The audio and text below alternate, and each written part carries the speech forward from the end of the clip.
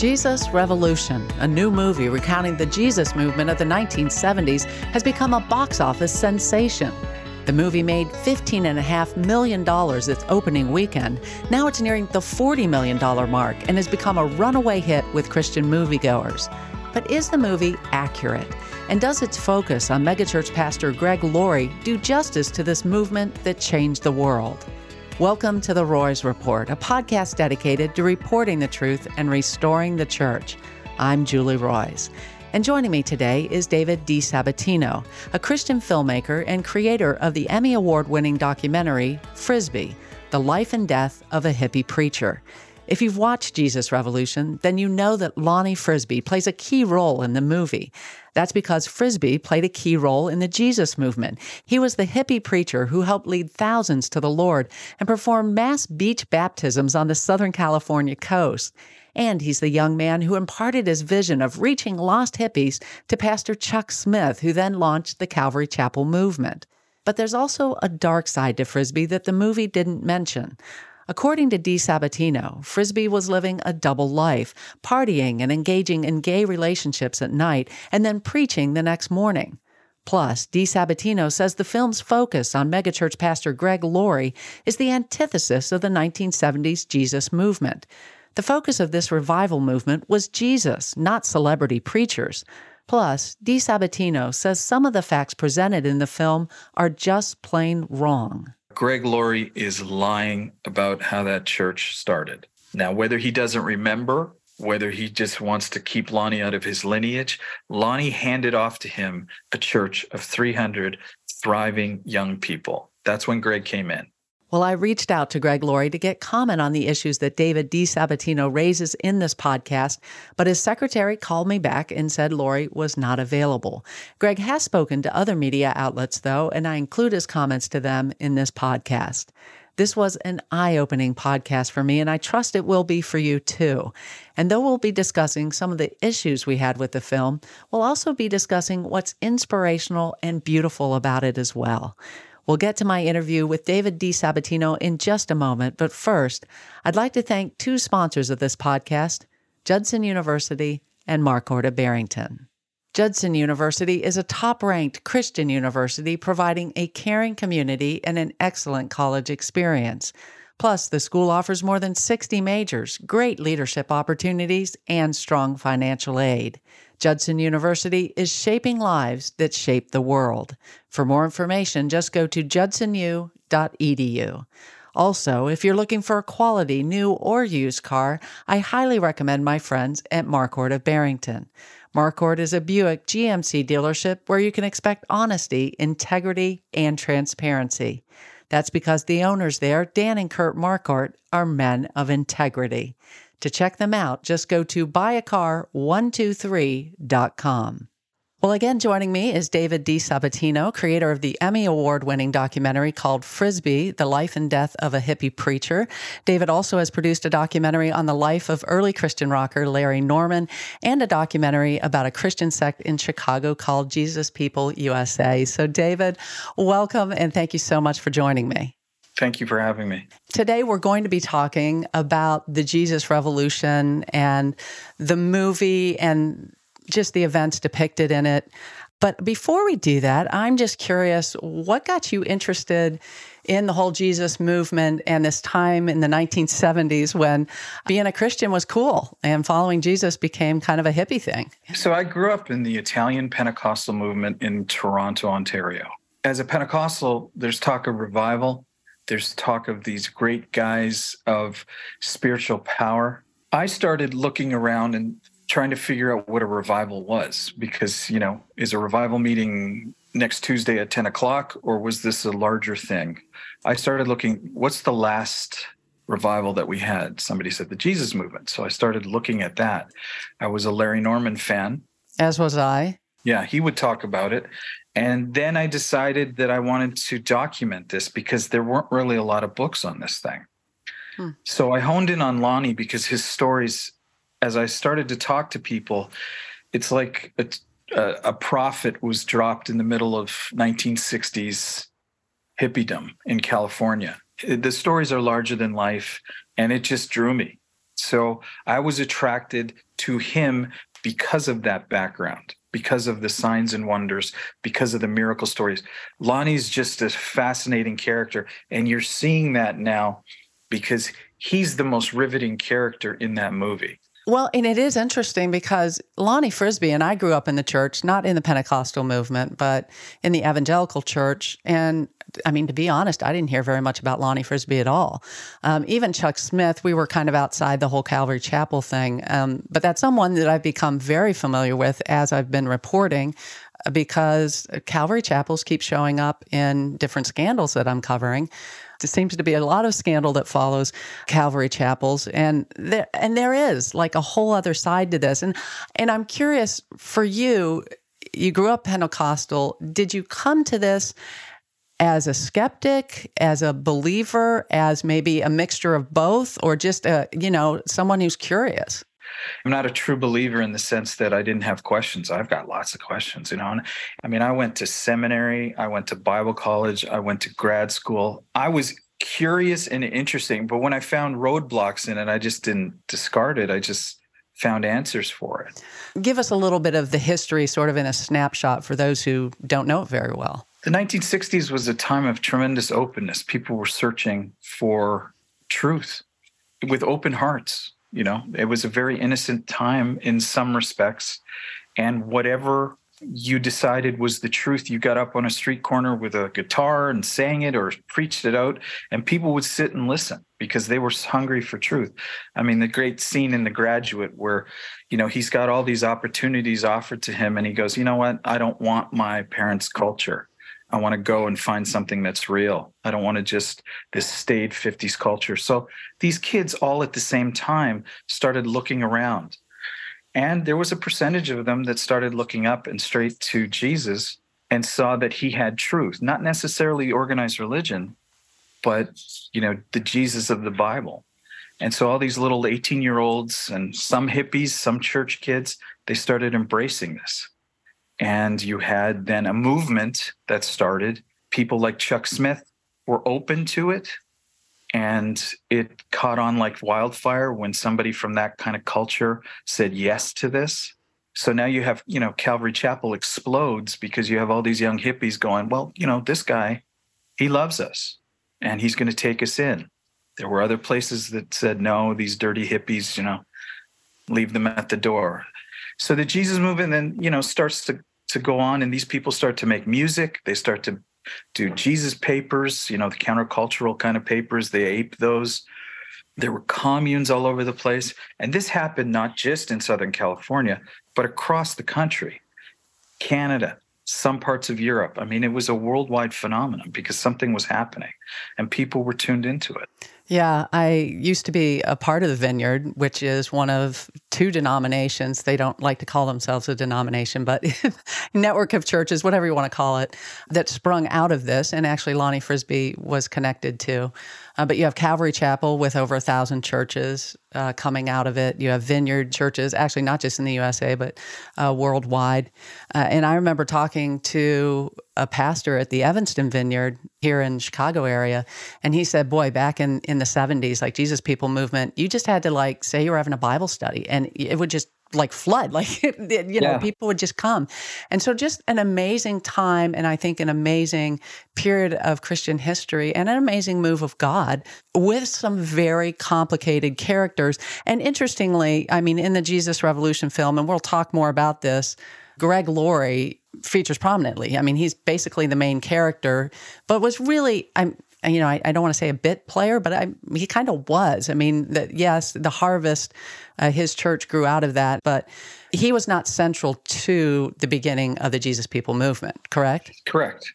He left out some stuff, which is fine. One of my friends said Greg Laurie made a selfie movie, which I thought pretty much if he paid for it, so he can do whatever he wants. So he's attached himself to this story, and I have some thoughts on that. I bumped heads with Greg when I was doing the Frisbee documentary. He did his movie. He followed Lonnie around like a lost puppy dog. He dressed like him. He tried to ape his moves. He tried to be him. And that's not represented in the movie, which is fine. Again, I'm not a person that goes to that movie and go, oh man, he got it all wrong. it's his movie, right? Lonnie's story is yet to be told because Lonnie's story is much more difficult. And I'm really looking forward to unpacking that because I think that is an important part of the story. And I think the Jesus Revolution and what happened there has a lot to speak to us today, especially, as we're looking at what happened at Asbury. And is that revival? Is it not revival? Is it renewal? I mean, what's happening? We're going to dig into that. Let me start with what you liked about Jesus Revolution. Again, this is an extremely popular movie. It was supposed to, they were hoping to gross, 15 million. Now they're double or even triple that. I mean, the movie is doing extraordinarily well and obviously connecting with people. And I found myself connecting with parts of it deeply and parts of it not. That's how I felt, yeah. Okay, so tell me what you liked. What I liked about it, those early Calvary Chapel scenes where Love Song is playing those songs and people are drawn, the water baptisms, seeing the power and transformative power of the Holy Spirit come down on people. They did a really good job recreating the beach baptisms, all those kids sitting on rocks at Corona del Mar. Wonderful. I mean, that was just, they really captured that well. I thought Jonathan Rumi, he did a great job of Lonnie. I mean, that's a tough character to nail, and he did a great job. But Kelsey Grammer was just fantastic. I mean, who doesn't like Fraser Crane? And I saw him in interviews, and he's saying the words that I crafted, because, whatever you say about whatever I did, I mean, the documentary kind of set the stage for this story, and some of the words that I put together, he's now saying, and I got a kick out of that. I was really connecting with the Kelsey Grammer character as well as Chuck Smith. And the reason I think I connected so deeply with it was that was my parents. I grew up late 70s, early 80s. I was in high school. And this is when Christian music was just taking off, Larry Norman.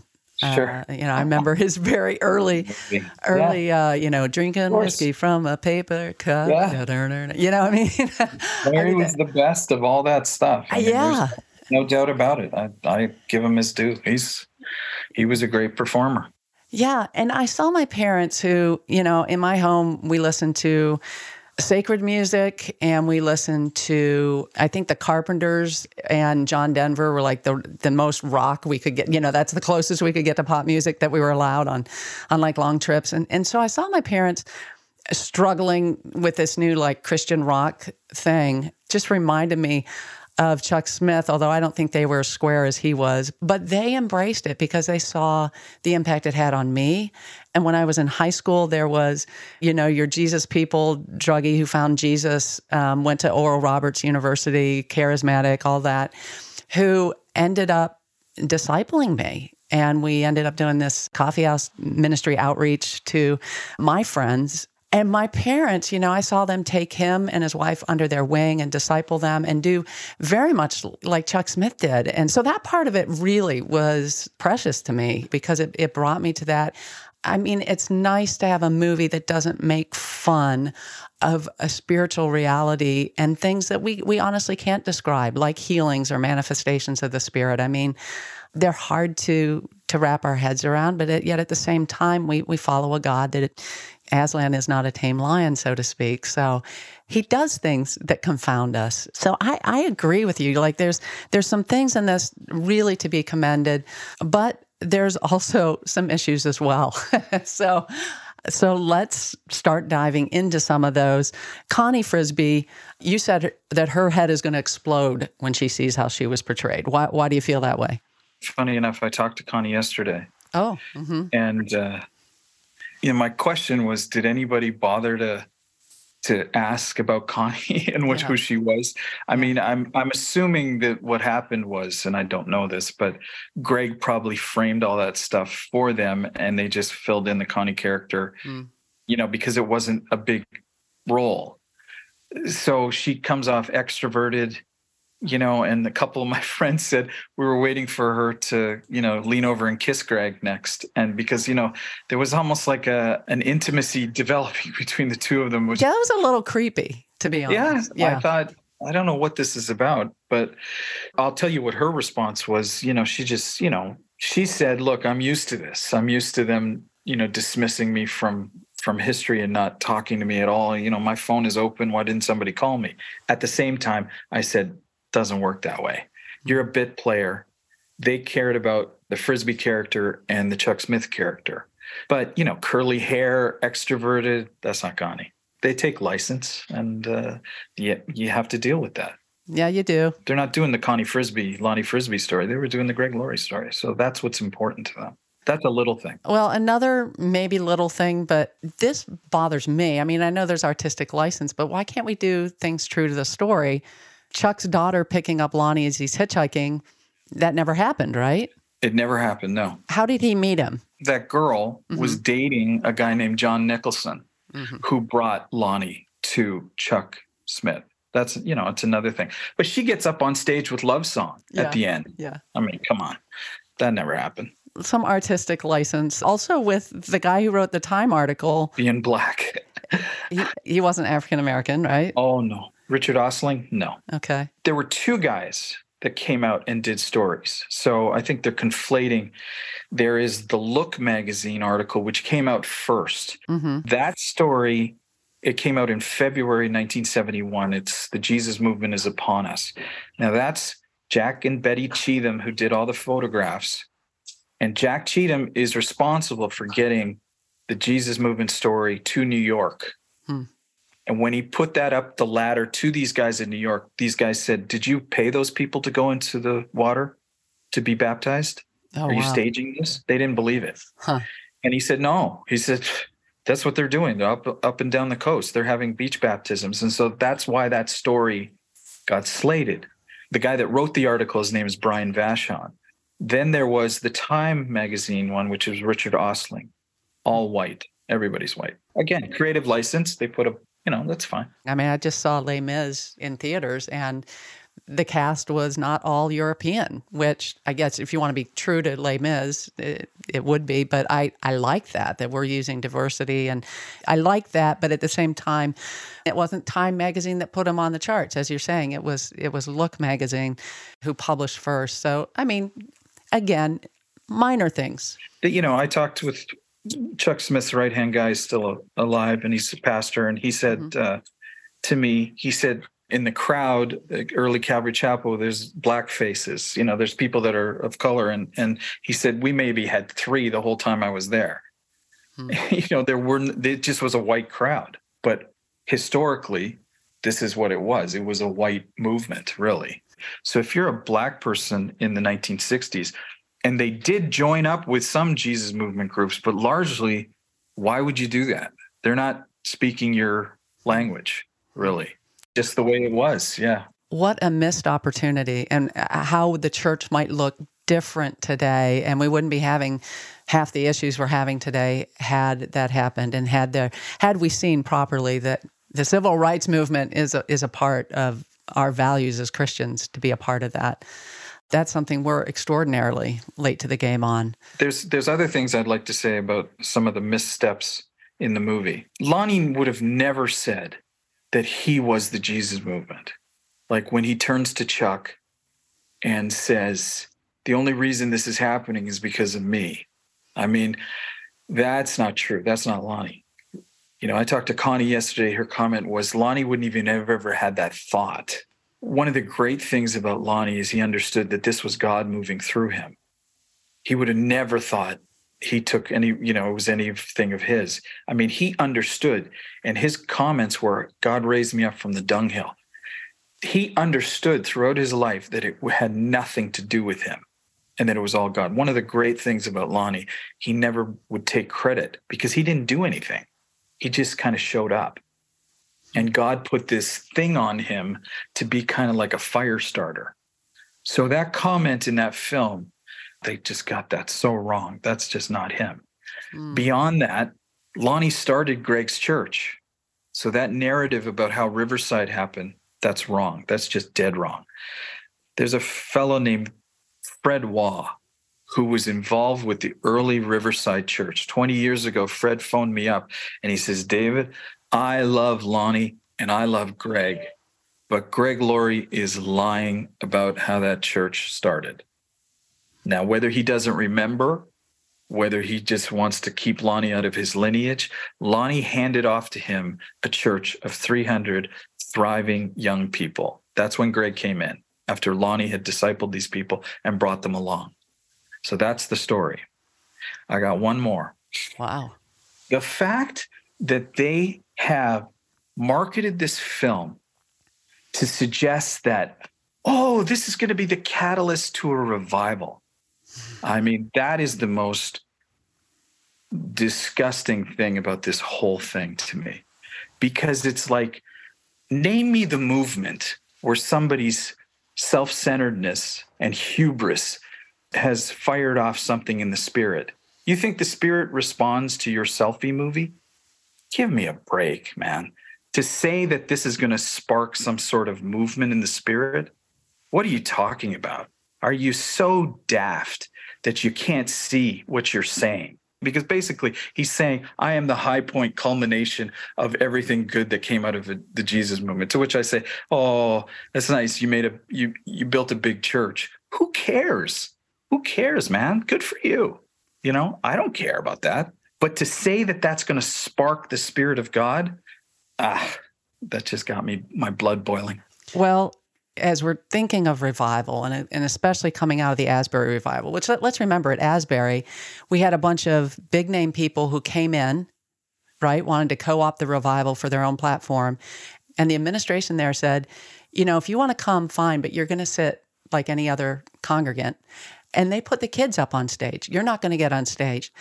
And it was good for them. And they made it very clear, this revival is what God is doing as a grassroots movement through the students, and we're not going to get in the way of it.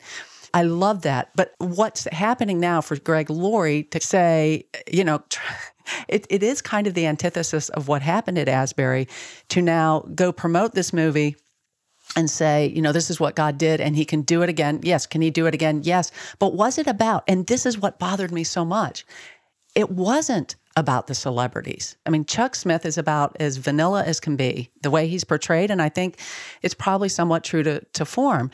Lonnie was a character, but as you say, the thing I like about Lonnie is that he really seems to be showing up for what the Holy Spirit is doing. And he's there to be a part of what God's doing, not to kind of co-opt this for himself. But I do get the sense from watching your documentary and reading some others that Lonnie truly was seeking something real, but he was a pretty complicated character who maybe never overcame his own demons, but he was seeking something real. And so to see this movie, and it's played prominently, that Lonnie and Chuck both tell Greg Laurie that he's going to go preach to thousands. And to me, this is so classic charismatic, and I love charismatics, and I lean that way myself. But I remember once turning to my husband and saying, when is somebody going to get a prophetic word that you're going to live out your life in relative obscurity and you're going to serve your family and do it faithfully? But that's going to be the beautiful thing that God has birthed in you, is that your life's going to be remarkably normal, but you're going to live faithfully for him. And you're going to touch some people profoundly in your life through living that quiet life. Like, you never hear these. You always hear these, you know, kind of grandiose. And that's where I see like just the spirit of man getting caught up in these things. I say that all the time. I say, you know, when is God going to anoint somebody to make dinner? Right. I don't get it. And I'll tell you, even with this story, and I've watched this the whole time, everybody wants to be important and stuff. I have a question for you. Yeah. The Asbury thing, I know it happened in the 70s. Is it the exact same place? Well, it happened at Asbury. Did it happen in that specific chapel? That I don't know. But the fact that it happened at the same college 50 years later, that is extraordinary to me, that coincidence. Like, why? Because I know the original one, some teachers got up and said, hey, man, we've been phoning it in, and we're sorry. And that this tremendous sense of forgiveness and confession started this whole vista. And people just started flocking to this place because the Spirit reacted to the humility or whatever. I mean, that's what I'm thinking. And it was tremendous. But that 50 years later, the same thing sparks off. And good for them to rope it off. Yeah. I mean, my mother was Wesleyan, and she grew up on the campus of Houghton College. So very similar roots. And And coming out of the holiness tradition, for them, the litmus test of it is not speaking in tongues, being filled with the Holy Spirit. It is a second work of the Spirit to give you the power to overcome sin in your life. It's a repentance and holiness movement. And so my mother, like, I remember her telling me stories of when she was a child being woken up in the middle of the night because revival was happening on the campus of Houghton College, and going out, like, I don't know, 1, 2 in the morning as a really young teenager, and being in the church and hearing professors get up and confess their sins. For her as a kid, you can imagine hearing these adults get up and confess their sins. Just remarkable. But again, it was very grassroots, and she used to talk about it. So this was a part of my growing up, like I wanting and longing for revival and wanting for holiness in the church.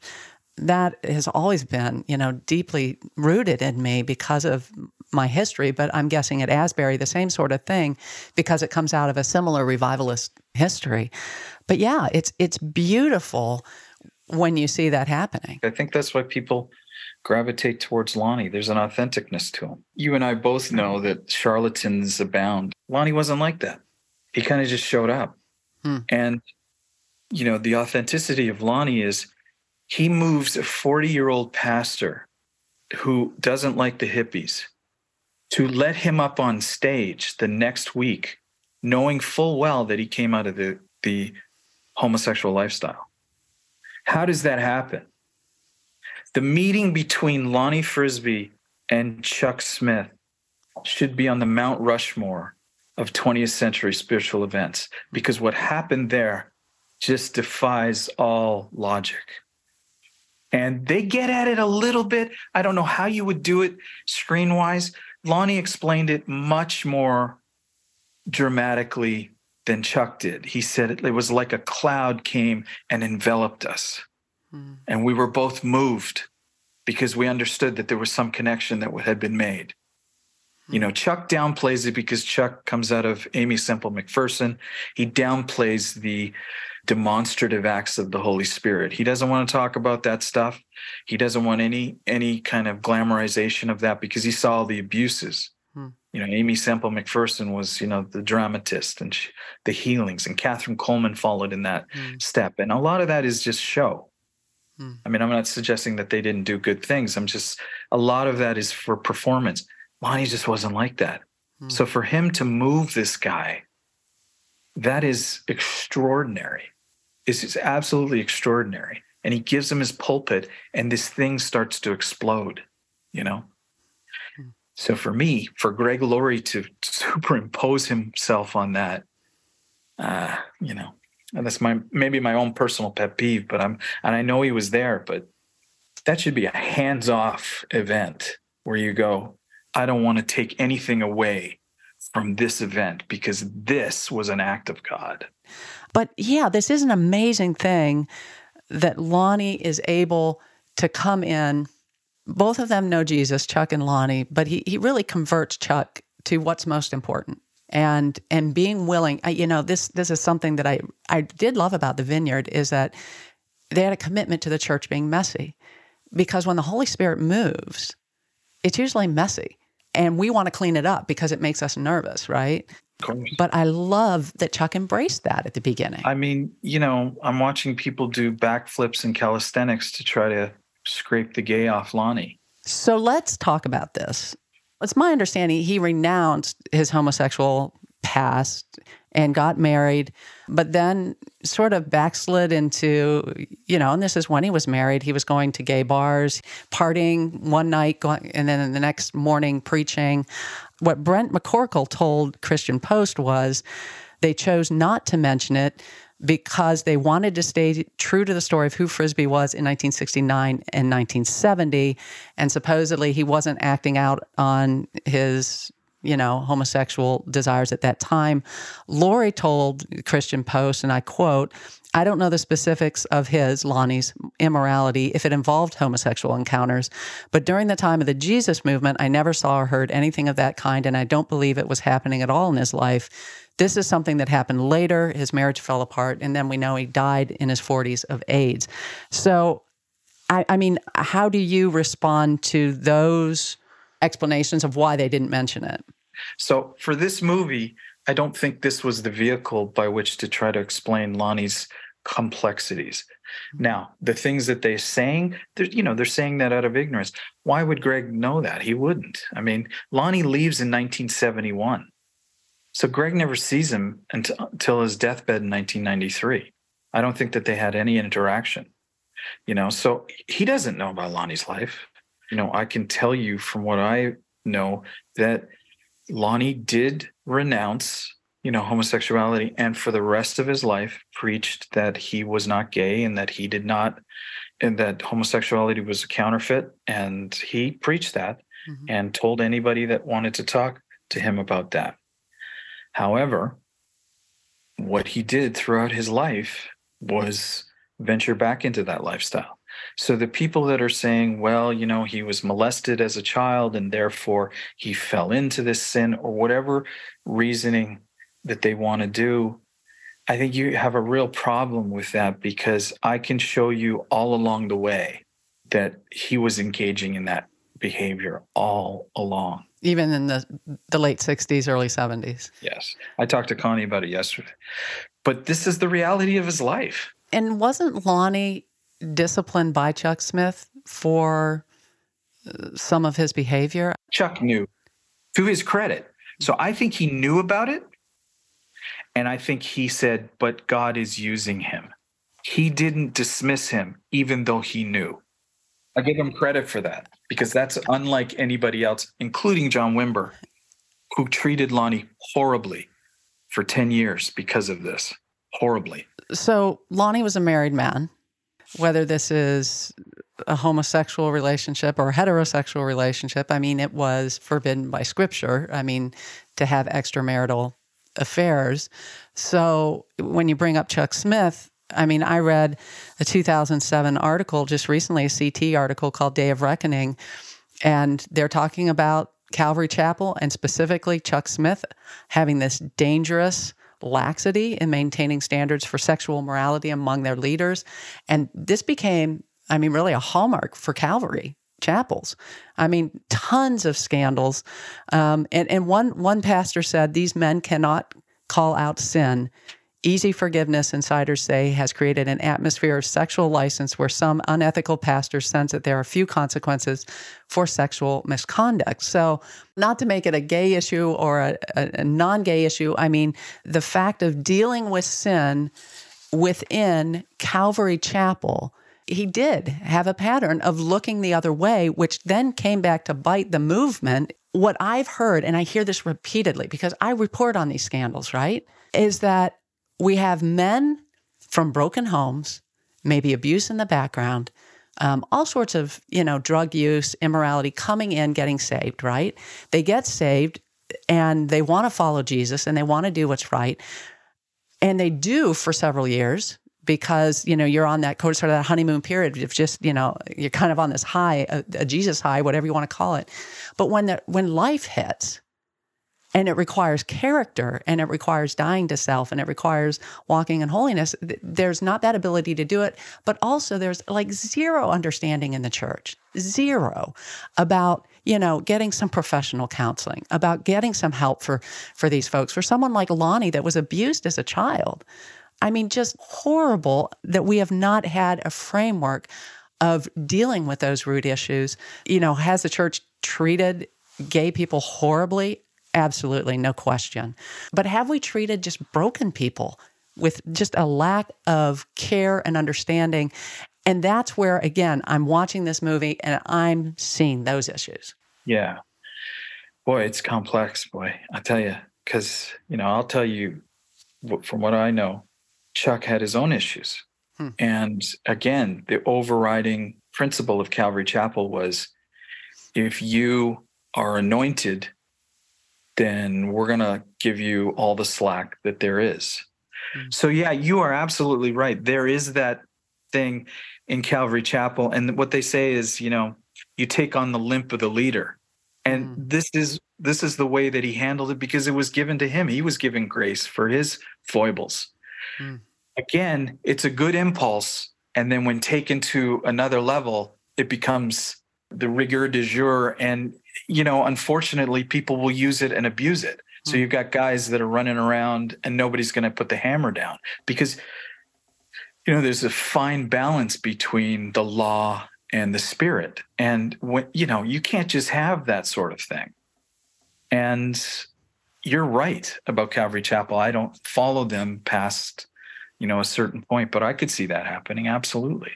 Lots of guys that, have gone off the reservation and do things, and then nothing happens. And Calvary has influenced a lot of, I would say, charismatic movements. Chuck Smith was famous for the Moses model. And this was the idea, right? So your pastor, we're not living in, like we've skipped over Acts 2, where the Spirit of God comes on your young men and your women and your children. We've missed that. Now we're reverting back to an Old Testament model where the Holy Spirit speaks only to your pastor, and then he has to disseminate the words of God to his people. And the elder board isn't there really to hold him accountable. It's just there to support him and try to keep him as healthy as we can while he's self-destructing half the time. And this has become the model for the Association of Related Churches, ARC, arguably the largest church planting organization in North America. And if you just go to my page and go under investigations and click on ARC and Church of the Highlands, and you will see a litany of scandals just in the past 2 or 3 years. Unbelievable how much sin is going on in that church. And this is I would just say the Moses model is perverse. And that's why when I see at the end of the movie, Greg Laurie wanting to, glorify the megachurch. Glorify the megachurch, but also appropriate these words of knowledge, prophecies, whatever, as, for him, and this is why, he's got this mantle. I can't say whether God said that or he didn't say it, but I can say that kind of thinking and the celebrity and thinking you've got the anointing and the mantles on you has been absolutely toxic. It is. And instead of us watching a movie about what Jesus did among unbelievably ordinary, messed up people, we're hearing about the words of these celebrities that we're making, even Lonnie being a celebrity. I think all of that, did God use them? Yes. Could he have done it without any of them? It's funny because after my time within that world, I kind of thought to myself, it's sad that church has become the center of so many people's focus instead of the family. And wouldn't it be nice for us to pull back and go, you know what, let's make the center of the locus what God wants to do, the family, instead of this thing. I don't get it. I don't get what people are expecting church to be. And these mega churches, are they a good thing? What's the guy that did Purpose Driven Life? Rick Warren. He repented of all that. To his credit, now I didn't follow it, but I remember, when I came down there and I met him, and because he was friends with my boss and I liked him. He repented of building the biggest, baddest church on the block. But he got caught up in that. And he shouldn't have. And he realized it. He's one of maybe, I don't see too many people do that. I see a lot of people trying to emulate that. And that seems to be the goal. Yeah, but when he retired, instead of saying, okay, let's break this up and have each one be a separate congregation and let's find pastors, he brought in a guy with all sorts of allegations of spiritual abuse. And it's like we have to find somebody, the man, right? We have to find the celebrity pastor to pass this on to. And, it's like, when do we wake up and say the model is broken? I agree with you. It's heartbreaking. I'm just thinking, put not your trust in princes in whom there is no help, nor in the Son of Man in whom there is no help. Happy is he whose hope is in the Lord. Yeah. And yet we have made it about man over and over again. And I probably need to get off my soapbox, but I could talk about this all day. And obviously I have a lot of passion behind it because I've seen the damage, and I talk to the wounded, and I talk to the casualties of this movement. Right. In your ministry or business, your reputation is your most valuable asset. But what do you do when you suspect misconduct? Hopefully, you do the opposite of many of the organizations I report on. Instead of covering up wrongdoing, you investigate it. And Accord Analytics can help. In just 72 hours, their team of experts can scour emails, call logs, and other records to produce usable evidence. They also can analyze your organization to identify specific threats and to suggest best practices. For a free consultation, go to accordanalytics.com.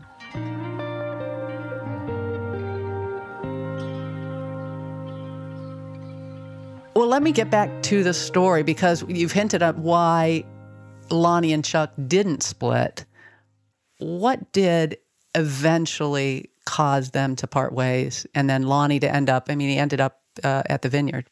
Lonnie felt that, he would say, Chuck, why are you putting the Holy Spirit in a box? That was one of his great lines. Mm-hmm. He felt that, Lonnie loved Catherine Coleman, and he saw, the show people that did this stuff. And I think there was a little bit of that with him. I think, too, it was just an honest expression of who he was. He was an experimentalist, not only in the counterculture, but when he came to church. And fortunately or unfortunately, God would sometimes back up, what he did.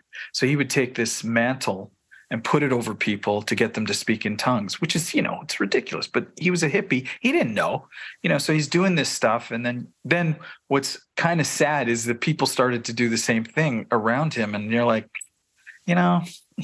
anyways, what happened with Chuck, it was a spiritual thing. Chuck was very uncomfortable coming out of that Foursquare drama. Everything's drama, everything's manipulative. Mm-hmm. He did not like that stuff. So inch by inch, he started encroaching on Lonnie's kind of charismatic, Chuck would call it charismania, where you make the gifts of the Spirit and the demonstrative acts of the Holy Spirit the main thing. He was against that. Mm-hmm. So it was Lonnie that made the decision to leave Calvary Chapel. Chuck would have never told him to leave. But on Chuck's part, I think Chuck was restricting him more and more. And I think the movie touched on that. That's a complex issue, but that's basically what happened. Lonnie left. Chuck did not want him to leave. What's hard is reconciling the fact that someone who was sinning, in some ways, people would look at his lifestyle and say that's open rebellion against God. He's partying one night, and that's hypocrisy. That's hard. That's something that Jesus was pretty clear about. Whether the immorality is heterosexual or homosexual, the point is, as a minister of the gospel, there's scriptures there pretty clearly about what qualifies you as a pastor, being above reproach. My thing was, I thought it was tremendously unfair that Lonnie got marginalized and treated because of this sin. I'm not saying that it's okay and that, it should have been a blind eye should have been turned to it. I don't think that's good either. Mm-hmm. But my feeling is that we dote on the sexual sin to our detriment, because what are we saying to people that have sexual sin when they come into the church? If I had sexual sin, I wouldn't go to a church. That would be the last place, because if I'm exposed, the way that I get treated is much worse than somebody else who's just proud. Look at what's going on here. Greg's pride and arrogance are being used as a virtue, really. And pride is so insidious. Yeah, And what do we do? And in the American church, this is something that's great. Look at them. Oh, that's wonderful. Right. Hey, revival's going to happen. Really, on pride and arrogance. This is what you're going to build revival on. Okay, I'd like to see that happen. I'm waiting for that to happen. Now, it's great that they're making all this money, but that's because you're marketing very smartly.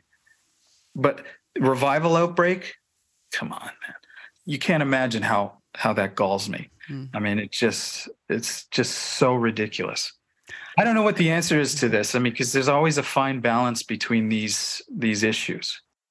Well, there is. I hear you talking out of seeing wounded people in the church not be properly loved and supported, and really people walk through healing and we've been so allergic to professional counseling and to learning from the world at all, which I think has been a real problem for the church, because we've not helped people that really need help, and we've not come alongside them. And yet I'm coming at this from seeing the unbelievable license for pastors, and especially if you're a superstar and if you're a celebrity and if you perform well, wow. And it's destroying the human being, though. I mean, this isn't loving to the human being. It wouldn't be loving for Lonnie, even in that situation, to just have it winked at, and for Chuck to keep using him because, yeah, you're bringing people in, it's working. I mean, that can be an abuse too. I mean, so I think there needs to be, if we're not going to grieve the Holy Spirit and we're in the midst of a move of God, we need to uphold both His holiness and His love. And both of those things both of them work together when they're applied rightly. I would hope that happens. I don't know how that balance gets struck. I don't know. I don't know what the resolve is. For me, it's been come out of her and just, be separate and just kind of go handle my family and just not worry about all this other stuff, because it's just so painful to watch. I've had friends who committed, sexual acts outside of their marriage, and they get treated worse than the devil. It's like these people lose their minds. How can this happen? What, really? You heterosexual sex, you don't know how that could happen? Like, this is uncommon to you? But they treat them with such disdain. That person is cut off from talking to anybody. So one week they're they're the guy, and then the next week they're the devil. And it's like, is this how God would handle this? Like, really? I don't know what the resolve to that is. I have no idea. Chuck's trying to be gracious, and now you're saying 30 years later, this is a huge problem. I can see that. The drift, just the drift of that notion can then become an abusive thing. Like anything else, it starts as a good impulse, and then it becomes calcified, and people, are trampling over it just to use it for, their own gain. And only Chuck knows why he did it. But I will say, Lonnie became the person that attracted people and launched the Calvary Church. So, we've given Greg Laurie a hard time here, but he does live in a $3.5 to $4 million home there in Newport Beach. The movie itself is a huge capitalist venture. Laurie's, one of the movie producers. There's a whole book, Jesus Revolution: How God Transformed an Unlikely Generation, and how he can do it again. You can buy that for a retail price, $18. You can get the Jesus Revolution study book from Lifeway for $14.99. You can get the Leaders Kit from Lifeway for $89. Somebody's making an awful lot of money on this. Here's the thing. As I'm looking at it and I'm understanding revival, that normally repentance and renewal is a precursor. You know what I'd like to see? I'd like to see all these multimillionaire megachurch pastors, where have they gotten their money? From donated money, I would like to see them do exactly what Jesus urged the rich young ruler to do. What would happen in our churches if they opened up the books and said, here, you're going to see what we pay everyone. And our pastor who's making, over $1 million or $600,000 or whatever it is you're making, he's going to come down and he's going to have a median, whatever the median is here, whatever it would be. I'm not going to say the exact, and people are going to say, well, you're saying it's wrong to be rich. And it's one thing to be rich because you produce something that people buy, and that's how you've made it. It's another thing to be rich because people are donating, and I guess you could say the ones that got rich off of publishing and, their book royalties, and that's a whole other thing. But I just think somewhere in there, if there's going to be revival in this country, and the megachurch leaders, our celebrities want to lead by stepping down, lead by giving up. Lead by selling all your goods, doing those radical things that Jesus said, lead that way. Then I would say I wouldn't be surprised if revival would come to this country. Yeah, agreed. I would love to see that movie. Now, you said we're piling on Greg Laurie. Let me pile on some more. Okay. I don't like Greg Laurie. I'll say that right up front. I haven't had a lot of interaction with him. I got a phone call one day. When I was doing this movie, there was a story about his salvation. Lonnie tells it very differently than Greg tells it. Lonnie tells it much more dramatically. The Lonnie's rendition is that Greg came and started to heckle at Harbor High School. He started to heckle him. And Lonnie saw him in the crowd and said, in the name of Jesus, I command you to shut up. And Lonnie says he hit the ground, and as he hit the ground, he started speaking in tongues. That's the story. And Wow. when people came to him and said, well, so Greg wasn't a Christian when he was heckling, but then by the time he hit the ground, how does this work? When did he get saved? And Lonnie would say, on the way down. He'd tell the story and people would laugh. And, it was one of the big stories. Now, so I'm listening to that story and I'm going, okay. So I find a guy that says he was in the crowd and he saw that happen. So I'm a researcher, right? So I have prima facie I have a guy, right? Mm-hmm. So I start telling that story because I got a guy, right, that says he was there. It was not just Lonnie's story. Mm-hmm. It's a guy that says he was there at Harbor High School when it happened. So Greg gets wind of this, and I'm telling this story. And he phones me up, and he starts to say, that didn't happen. And I said, okay. And he said, let me tell you. And the first thing out of his mouth is this: that guy took a lot of drugs, And I was like, whoa, look at this. He's dismissing this guy by besmirching him. He's not contesting what I said. He's not entering into a dialogue with me. He's belittling this guy. And I said to him, and I didn't say this to him, but I wrote him a letter later because I was stunned. Like, I was just like, what? So, and again, I was working for a guy who's his friend who put me on the phone with him. So I'm in a position of, do I want to keep my job or do I want to yell at Greg Laurie? So I didn't yell at him, but I sent him a letter later on and I said, how does this work? Because you took drugs, and not only did you take drugs, you sold drugs. Do I get to dismiss you?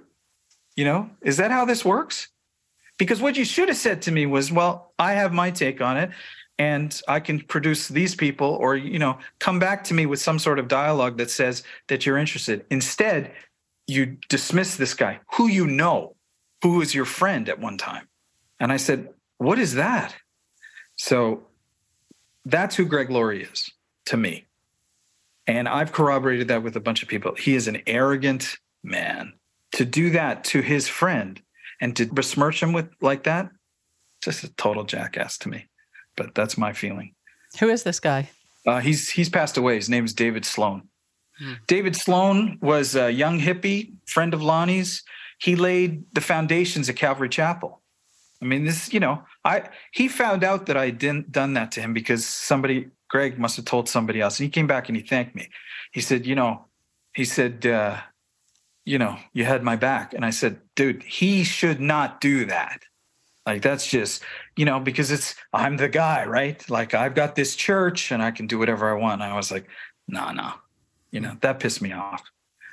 Because again, God called me, when I was in Canada, God laid Lonnie's story on me. And Lonnie's the guy that gets written out, right? When I came down in 2001, all of his friends are bemoaning the fact that nobody is talking about Lonnie. And so my document, I said, okay, we're going to fix that to whatever extent I can, because God has laid this story on my heart. And so I stuck up for the little guy because that's what Lonnie was. And that's how I feel. And that's what, you're doing the same thing. We stick up for the people that can't stick up for themselves because either we have big mouths or we don't know any better. I don't know what it is, but, for me, it's like, you can't do this to people. You can't treat them like the gum on the bottom of your shoe. How dare you do that? That's my feeling. And I think God's heart is grieved. Oh, yeah. And I think he still has and longs to gather people to himself. And I think we're the ones who are getting in the way.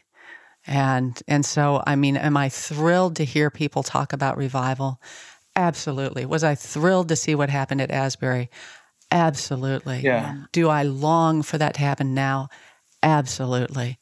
But I think it does begin with us facing these things and how people are treated, how the little guy is treated in our church, how the sinner is treated, how the person up front who sets himself up an example, how they're living, how are they really living when it comes to loving people and exhibiting the fruits of the Spirit, which are not numbers and money and how many books you've sold. It's love, joy, peace, patience, kindness, goodness, self-control. These are the fruits of the Spirit. I think there is an opportunity now with people talking about revival and looking at past revivals and looking at moves of the Spirit But I think it starts with us getting in tune with what God's doing instead of trying to co-opt stories for our own self-aggrandizement, right? That's where it needs to begin. So, David, fascinating discussion. I knew it was going to be fascinating. I knew that it was going to be challenging, and it has been. And I appreciate your commitment to truth and to getting the truth out there and to giving a more complete picture of what happened and encouraging us towards that. Thank you for having me. I appreciate it. Again, thanks so much for listening to The Roys Report, a podcast dedicated to reporting the truth and restoring the church. I'm Julie Roys. And just a reminder that we're able to do this podcast and all of our investigative work at The Roys Report because of support from people like you. So if you appreciate our work, would you please consider giving a gift to support us? Whether your gift is $10, $100, or $2,000, they're all important. And they all help us pay for reporters, editors, producers, and web designers. And without these, we can't create this important content. So to give, just text 22525 on your phones and the word report. That's 22525 and the word report. Or go to julieroys, spelled ROYS.com/donate. Again, that's julieroys.com/donate. Also, just a quick reminder to subscribe to The Roys Report on Apple Podcasts, Google Podcasts, or Spotify. That way, you'll never miss an episode. And while you're at it, I'd really appreciate it if you'd help us spread the word about the podcast by leaving a review. And then please share the podcast on social media so more people can hear about this great content. Again, thanks so much for joining me today. I hope you are enlightened and encouraged.